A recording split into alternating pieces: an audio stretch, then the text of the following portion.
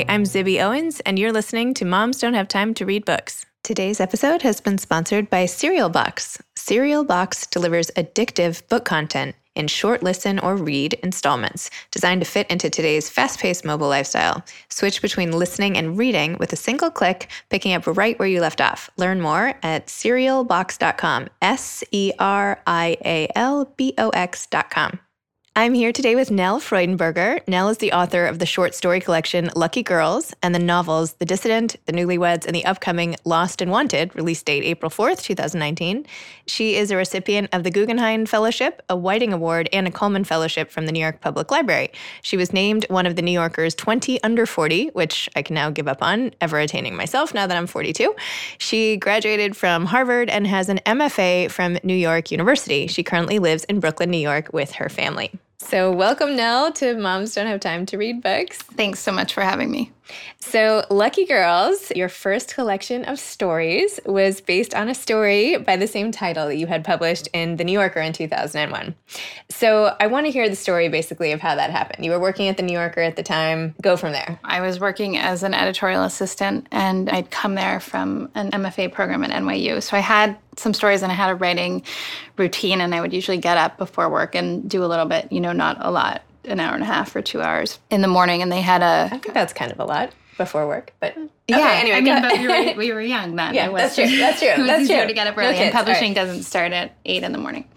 And so I had a story, and the New Yorker was doing a debut fiction contest that was for people who had never published before, and that was definitely me. And, the only story I had that I felt comfortable showing that was finished took place in India. And I think I thought at the time that, I sort of didn't have a right to write about that place. It wasn't my place. I had spent a lot of time there. And I think the time I was writing in the morning was a way to kind of escape back there and be in a different world. And so that was what I'd been working on. And I gave it to Bill Buford, who was the fiction editor. Most of the work, was sent in by agents of writers who hadn't published yet. And later, one of the other fiction editors told me that Bill had read it, and then they had all read it, and they said that they liked it, but they thought the ending was really abrupt. And it turned out that Bill had dropped the last 4 pages behind his couch. So, a lot of luck in all sorts of ways, but it was great when it was published. It was really exciting. Wow. So what happened after that? Were you just over the moon? Did everybody come running and ask you to turn it into a collection of it? How did it turn in from that amazing story to the collection of stories? Yeah, there were agents who were interested in it just because The New Yorker is that kind of platform. It wasn't an amazing, happy, I think it's sort of like you get what you've always wanted, and then it's really scary, and you feel kind of under a spotlight. And I remember it being kind of a tough time, just feeling really self-conscious and not sure that I could write a book of stories, that was like that one. I think I knew that was the best thing I had done so far, and that the old work that I had a novel that I had written in graduate school and some other stories, and I just knew that I would have to start over from the beginning, and it was scary to sign a contract for a book that, I didn't know if I could necessarily write. And you were, 26? I was 26. So I wasn't, I was a reasonable age. I mean, it wasn't that young. I remember so well reading your book when I was graduating from business school and thinking oh my gosh, she's my age. This is crazy. Look it's at this so amazing. Nice that people who were in business school had time to read fiction. Oh. I don't know what I was doing in business school. I was a misfit. But yeah. Well, anyway, it's so neat to though have seen your whole career progress over all this time from 20 years ago when you started. And I never would have thought at the time when you were this rising star that you would be feeling insecure about it. I just assumed oh, she must be just over the moon. It's interesting to hear that wasn't how you were feeling. Well, I think for women especially, it was strange at that age to be, to do photo shoots and be in magazines because, I was just trying to be a writer. And it's not that I was very grateful for the attention because it gave me the ability to leave my day job, which I loved, but, the time to write the book. So selling the book in advance did that. It meant that I could go back to India and spend some more time there on my own because I had never been, I had always been with a friend. I had never been on my own before and just have, the luxury of that time to write. So I was grateful for it, but I didn't want my picture taken really necessarily. And a lot of your stories and novels even have focused on other cultures. Do you feel now that you have the right to write, even if you're not from other places? Have you gotten sort of over that initial fear that you had? I think it's a really complicated question, and I think rightly it's become more sort of a question of the moment. And I think I realized quickly that I wasn't writing about India or anywhere else I had been. I was just writing about being an American, and it gave me a different lens on it, writing from within another place. I think now that I don't love the idea that we're kind of hemmed in by our cultural perspective, and I think we should be able to write more broadly than necessarily where we came from. But I also think that if you're doing that, you have to be aware that you have a responsibility to be clear about who you are when you're writing and why you're writing it. So if the times when I have written from a perspective that's not my own culturally, I try to put that into the book in some kind of way. Like in The Newlyweds, I was writing about a young woman from Bangladesh, and there's another woman, an American woman in that book, who writes an essay for her for an essay contest. The heroine of the book, wants to get a scholarship, and this other woman helps her. And so I was hoping in that way to show that the perspective was really, it was from my perspective. It was my idea of what this woman's experience was like. And we had also, she's based on a real person, and we had kind of agreed beforehand that I had asked her permission to write it. But I still wanted it to be clear in the book that it was my idea of her life. And wasn't The Newlyweds based on a couple you met on a plane or something, or is that a different story? Yeah. I met her. I was flying to Rochester from New York City, and my grandmother had just died, and I was going to help my dad clear out her just massively cluttered house. So I felt like it was sort of an emotional time for me, and that maybe I was especially open to strangers sitting next to me on the plane. I don't usually talk to anybody on airplanes.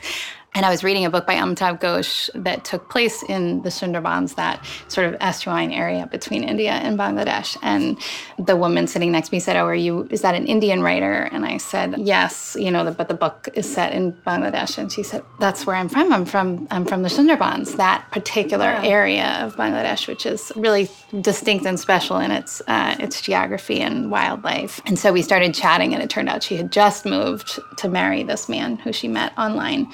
And they didn't know each other very well. They had spent 9 days together in Bangladesh before they decided to get married. And he had never left the United States before he took that trip. I mean, that's an unusual first trip abroad. Yeah. And she had never been out of her own country. And they were both on the plane. I chatted with her more, but I was just fascinated by the idea that they were ready to yoke their lives together in this way. And they are still married. They live in Florida. They have 2 I was kids. going to ask what happened to them. Yeah. Wow. And so we started corresponding over email, and it was amazing to me to watch not only her. I mean, she already spoke English, and she had almost taught herself. She's just very smart person. And to watch her English get better, but also to watch her perspective on the city, that her new adopted city, change. She was so over the moon about Rochester when she first got there. And she made me see things about it that I, as a kind of a snobby kid coming from New York City, I thought it was a kind of a backwater where my grandparents lived, and which is ridiculous because there's, it's an industrial city. It has all sorts of kind of classic American businesses there, Xerox and Gannett. Right, yeah. She was amazed, especially by the air quality. She talked about they had a lilac festival there, and she thought that was one of the most beautiful things she had seen.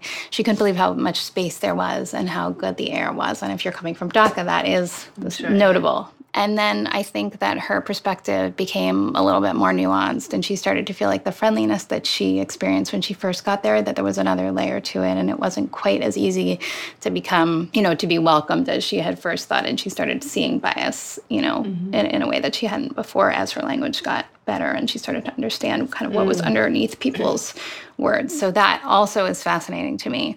And she had said, in the way that South Asian people often do when you're traveling in India, when I first met her, she said, you'll have to come home and meet my family. And it's not necessarily, it's just a politeness. But then we decided we were really going to do that. And so we went back together, and we had a funny experience when we had planned to take the same flight. And every flight, my dad always says, having grown up there, every flight out of Rochester, like 9 out of 10 will be grounded for snow. And so that happened. And so I was coming from New York City, and I got to JFK, and they weren't there, and they weren't going to make it for the flight. Oh. So I went, obviously. I had my ticket.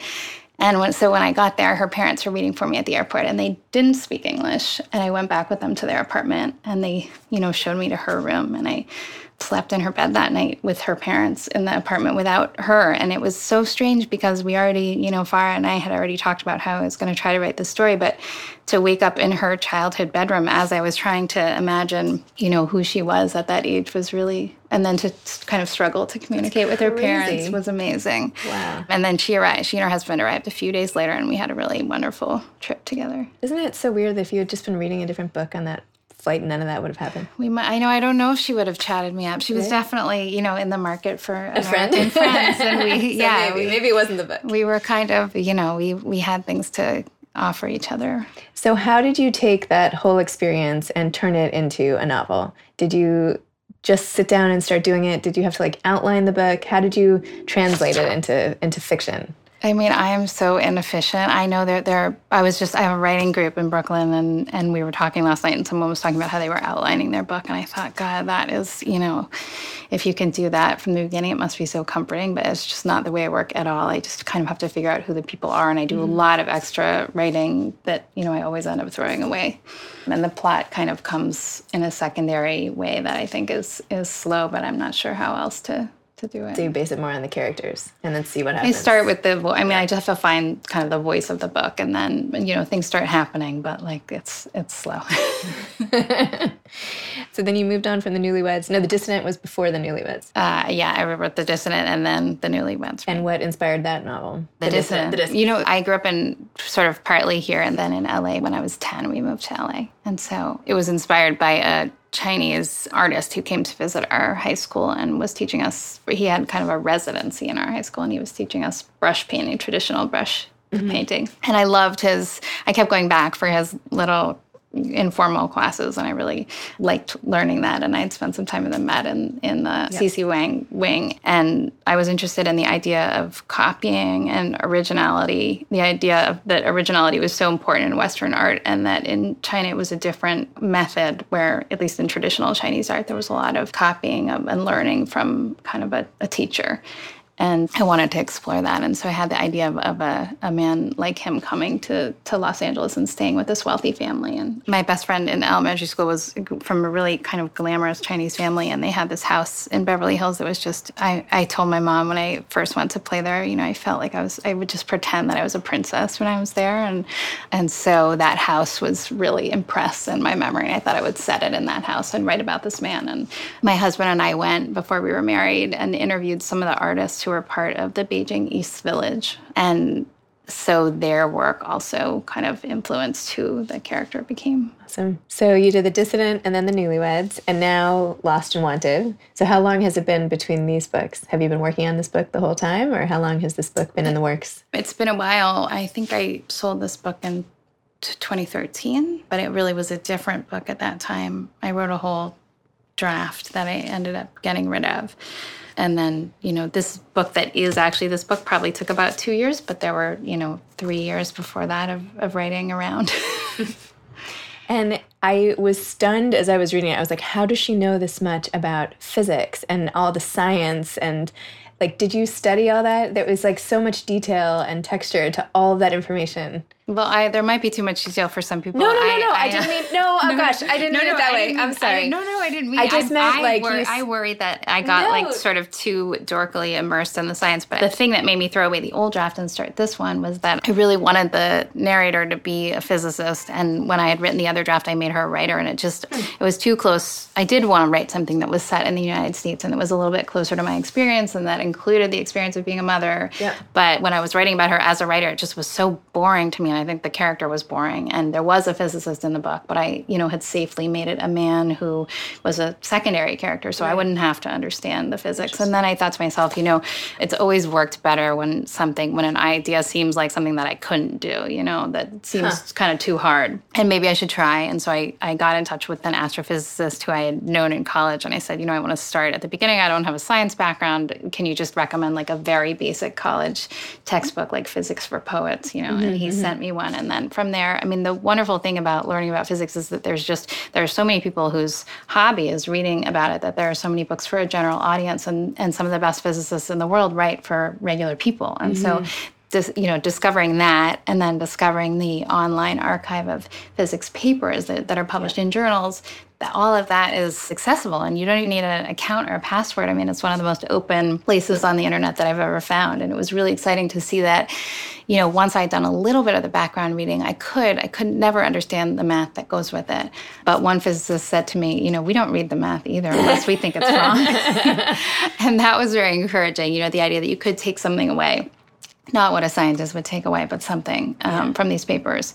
And then I met some amazing people at Columbia and MIT who took me on tours of their labs. I was especially interested in LIGO and the gravitational wave detection project. And so it was incredible to walk through those places with the people who were working there. And physicists are fabulous to talk to. They just are, everyone I met was just obsessed with their work and loved trying to make it clear for an outsider. So actually, Mr. Pepiot, my physics teacher in high school, was one of my favorite teachers of all time. So maybe there's something to that. Yeah, I think that's my one data point on physics, basically. But yeah. Yeah, I took a physics class in high school where it was an all-girls school in LA, and we took I remember taking, it wasn't really physics, it was called physical science. So it was like a mashup with chemistry. And the one thing I remember is taking the pH of our different shampoos and comparing them. I mean, it was pretty basic, and this was exciting for me. Well, I didn't mean to imply there was too much physics, but I did feel a little bit smarter. There may be too much physics. No, I felt like smarter reading it. I was like, wow, now I'm actually like learning other stuff. It's like a side benefit. Like I get this great story,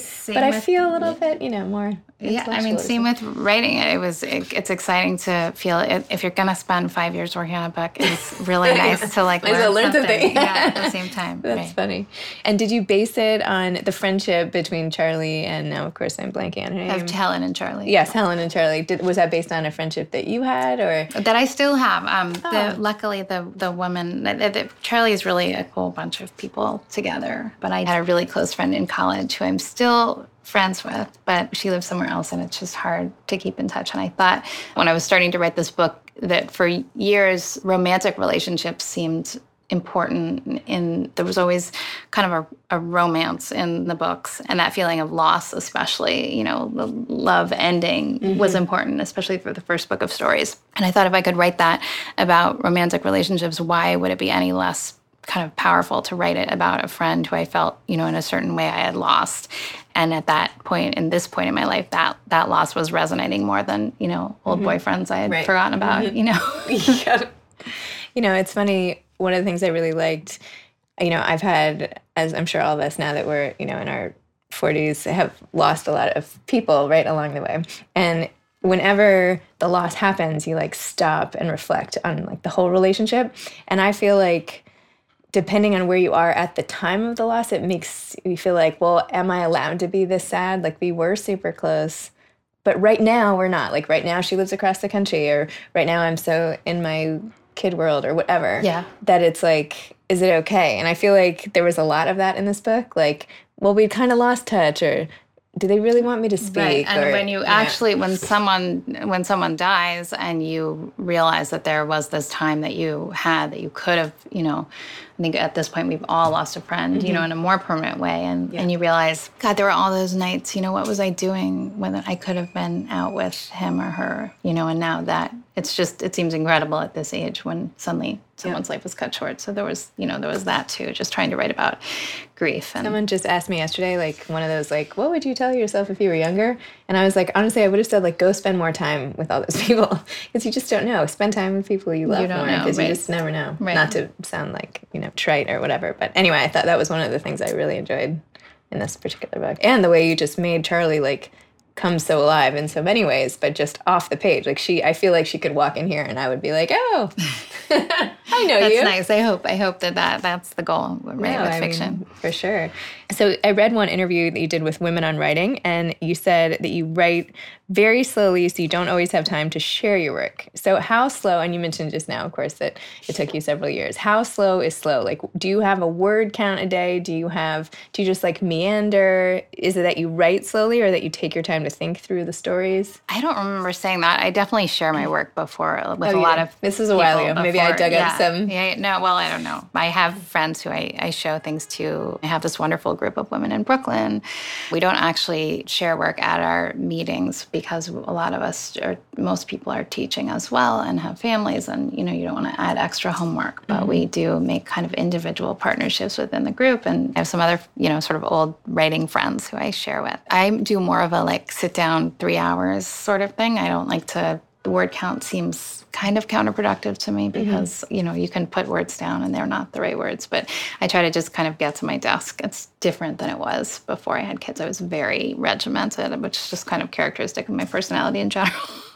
But I really like to have the same 3 hours of new writing time. And then in the afternoon, I did a lot of freelance work before my kids were born. I would be working on an article or maybe going back to what I had done in the morning and revising, but just to have those hours that were supposed to be for new writing. And I still try to stick with that, although I'm not quite as good at it. No. And you don't do any teaching, do you? You mentioned that. I don't. I mean, I occasionally teach a class at the Y or something, but or visit classes. But right. I'm not employed at a university. No. And do you do some freelancing now, or? Yeah, I do a little bit. I mean, sometimes an essay or a book review or something. That's awesome. And so, what do you want to have happen next in your life? Are you going to do another book for the next couple of years? Do you have? Yeah, I mean, I want to write another novel. I have sort of a vague idea, but really vague. So and I also love writing short stories. So I usually do that when I'm, when I have I do it whenever I have an idea. I don't feel like I have ideas for stories that often. So when I have one, I try to stop. If it's not an absolute crunch time with the book, I usually try to stop and write it. I love the idea that when I'm old, I can have even older than I am now. I could. Oh, stop! You're not old. At the end, you can't call yourself old because that's insulting me. So. I would like someday to be able to publish a book of all the stories because the stories, they're a little bit less influenced by anyone else. I mean, you get stories are edited usually, but usually only after they're accepted somewhere, and it's usually light editing. And I feel like they're the place where I can do the most experimenting. And if I have an idea that seems really weird to me, I can try it. And so, someday I would love to collect all the stories together, but I'm not in a rush to do that. They just feel like absolute kind of free play time. Well, it should be fun, right? Yeah. Do you feel a little more confident now at this stage of life than when you were starting out with all that pressure on you? When you have a book coming out now, are you, how do you feel about going into the publicity of this and the reception of it? Are you as nervous as you were when you were younger? Or? No, I mean, I definitely have moments of it, but I am definitely more confident speaking in front of people. I feel like public speaking is something I had to grow into, but I think I understand it a little better now. You seem great to me. We're not public. It's in my office.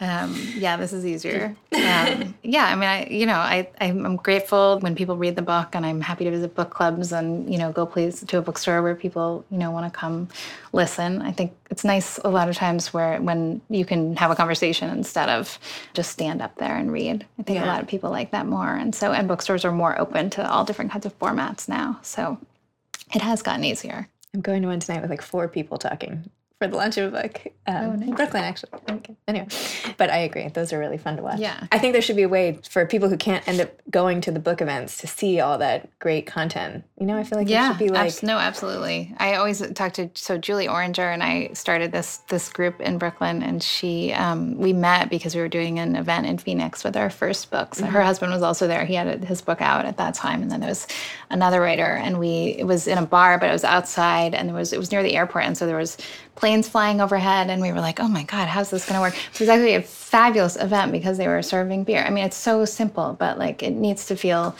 fun. Yeah. It's much nicer to listen to somebody read from their work of literature while you're drinking a beer. Yeah. I went to, so I had Greer Hendricks on the day that Anonymous Girl came out, and she was telling me about their launch event, and she's like, but my husband's bringing really good wine, so it'll make all the difference. I'm like, okay. Yeah, and more people, the more writers, the better. Yeah. Will your whole schedule be on your website for your... Yeah, it will. I am only just making a website right now, which I probably should have done earlier, but it will be on my website. Okay, good. Twitter. And do you have any advice to aspiring authors?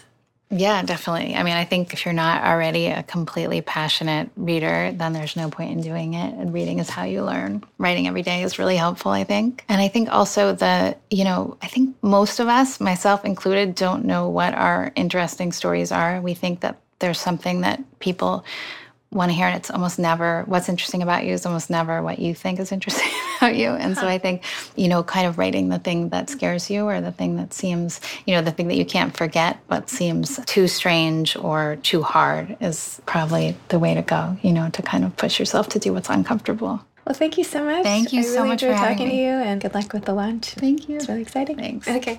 Today's episode was sponsored by Cereal Box, SERIALBOX.com, cerealbox.com, delivering addictive book content in short listen or read installments. Thanks to Ryan and Steve at Texture Sound for the audio editing and mixing. Thanks for listening to Moms Don't Have Time to Read Books.